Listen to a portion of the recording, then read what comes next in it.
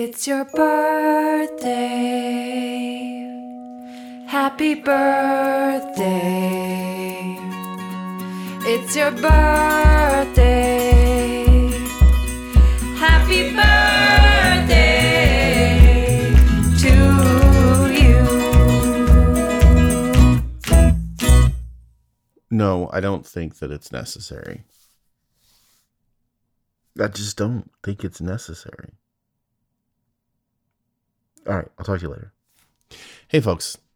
Sorry about that. I don't have a lot of reasons why I was on the phone while I started recording. I don't know why I started recording before I hung up that phone call. I can't explain it away. But I was on the phone with Adriel, actually, who was, for some of you who've been with the show since its inception, may remember Adriel as the angel of death and destruction that lived in my basement for a while and gave me this power to destroy one day from the history of all of humanity. Power/curse, obviously. Adriel and I had a bit of a falling out, and largely it was based upon the fact that I stopped doing the show and was shirking my heavenly duties to bring death and destruction to the world, or at least 1/365th of the world. And we bickered about it for a bit, and then we kind of stopped bickering about it, and they moved away, and I think they live in Burbank now. And I thought it was, that's fine. You're not going to stay friends with angels that live in your basement forever. Everyone knows that. But anyway, Adriel thinks that they need to come back to live in my basement again because I'm doing the show again. And I still feel like it's not necessary. So I just kind of put the kibosh on that. And I'm sure it's the last we'll hear about it. Today, here we are, November 6th. We have a rolling and loser coming from November 2nd. So has lost every matchup. Let's, you think, oh, well, at least it's not November 1st. Well, it's just as bad for November 2nd because they've matched up against November 1st. November 1st and November 2nd was the first matchup, and November 2nd lost then, and they lost on the 3rd, they lost on the 4th, and they lost on the 5th. Okay, so that's 4 consecutive losses. And here we are, November 6th. Let's see if it will turn around. So November 2nd's celebrity birthdays, top 3 were number 3, Burt Lancaster, number 2, David Schwimmer, number 1, Nelly. Okay, so let's look at the 3-2-1 today. Honorable mentions. Going to go to Taryn Manning. Taryn Manning, born November 6th, 1978. She's well known, I guess, at this point, probably best known for her role in Orange is the New Black. She was in that. She was in 8 Mile and Hustle and Flow.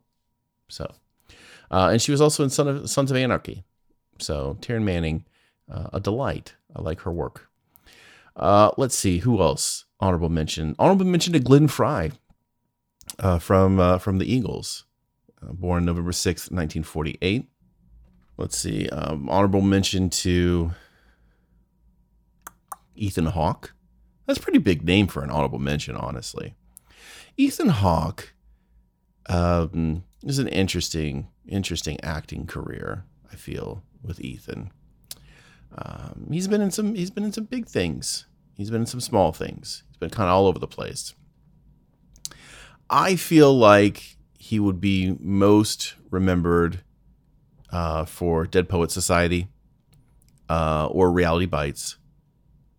And I guess maybe Gattaca? Oh, I hope not Gattaca. I really hope it wouldn't be Gattaca. Anyway, Ethan Hawke, born on November 6th, 1970. One more honorable mention we'll throw out there to Maria Shriver, journalist, writer, TV producer, Maria Shriver. Okay, 1, 2, 3. Let's do it. Well, 3, 2, 1. Let's do it that way. It'll be better. Number 3, most famous and influential person born November 6th. We're going to say Rebecca Romijn. Rebecca Romijn, one time Rebecca Romijn Stamos, is known as I guess probably primarily a model / actress. Her one big actress role was Mystique in the earlier X-Men films. Okay, so not like the reborn X-Men films she's been replaced. She's been replaced in those films.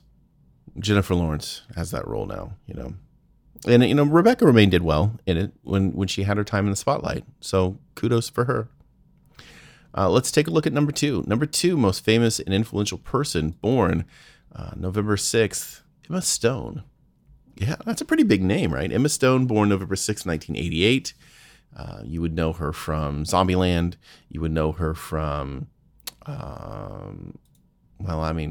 mostly Zombieland, right? I mean, she's been in a lot of other stuff. She was in The Amazing Spider-Man. I guess she did win an Oscar for La La Land. But I never watched La La Land, so doesn't come first and foremost to my mind. I thought she was really good in Zombieland, though. She was very cool. I tend to watch movies, and when Emma Stone shows up, I'm like, dang, I kind of wish I was as cool as Emma Stone. I will probably watch a movie if you stick her in it. I mean, I say that, but I haven't seen all of her movies. I haven't seen Superbad, which is a seemingly a glaring oversight, because that it should be a movie I would like, but I just never watched it. And now it feels like it's too late. I feel like its time to shine has passed. Nobody's going to force me to watch Superbad, and so I don't think I will. It's kind of sad to give up on Superbad like that, but here we are. Number 1, most famous and influential person born November 6th, 1946, Sally Field. It's an all-lady day here, and we didn't know it was an all-ladies day when we walked into the door. And boy, it feels good once we're here.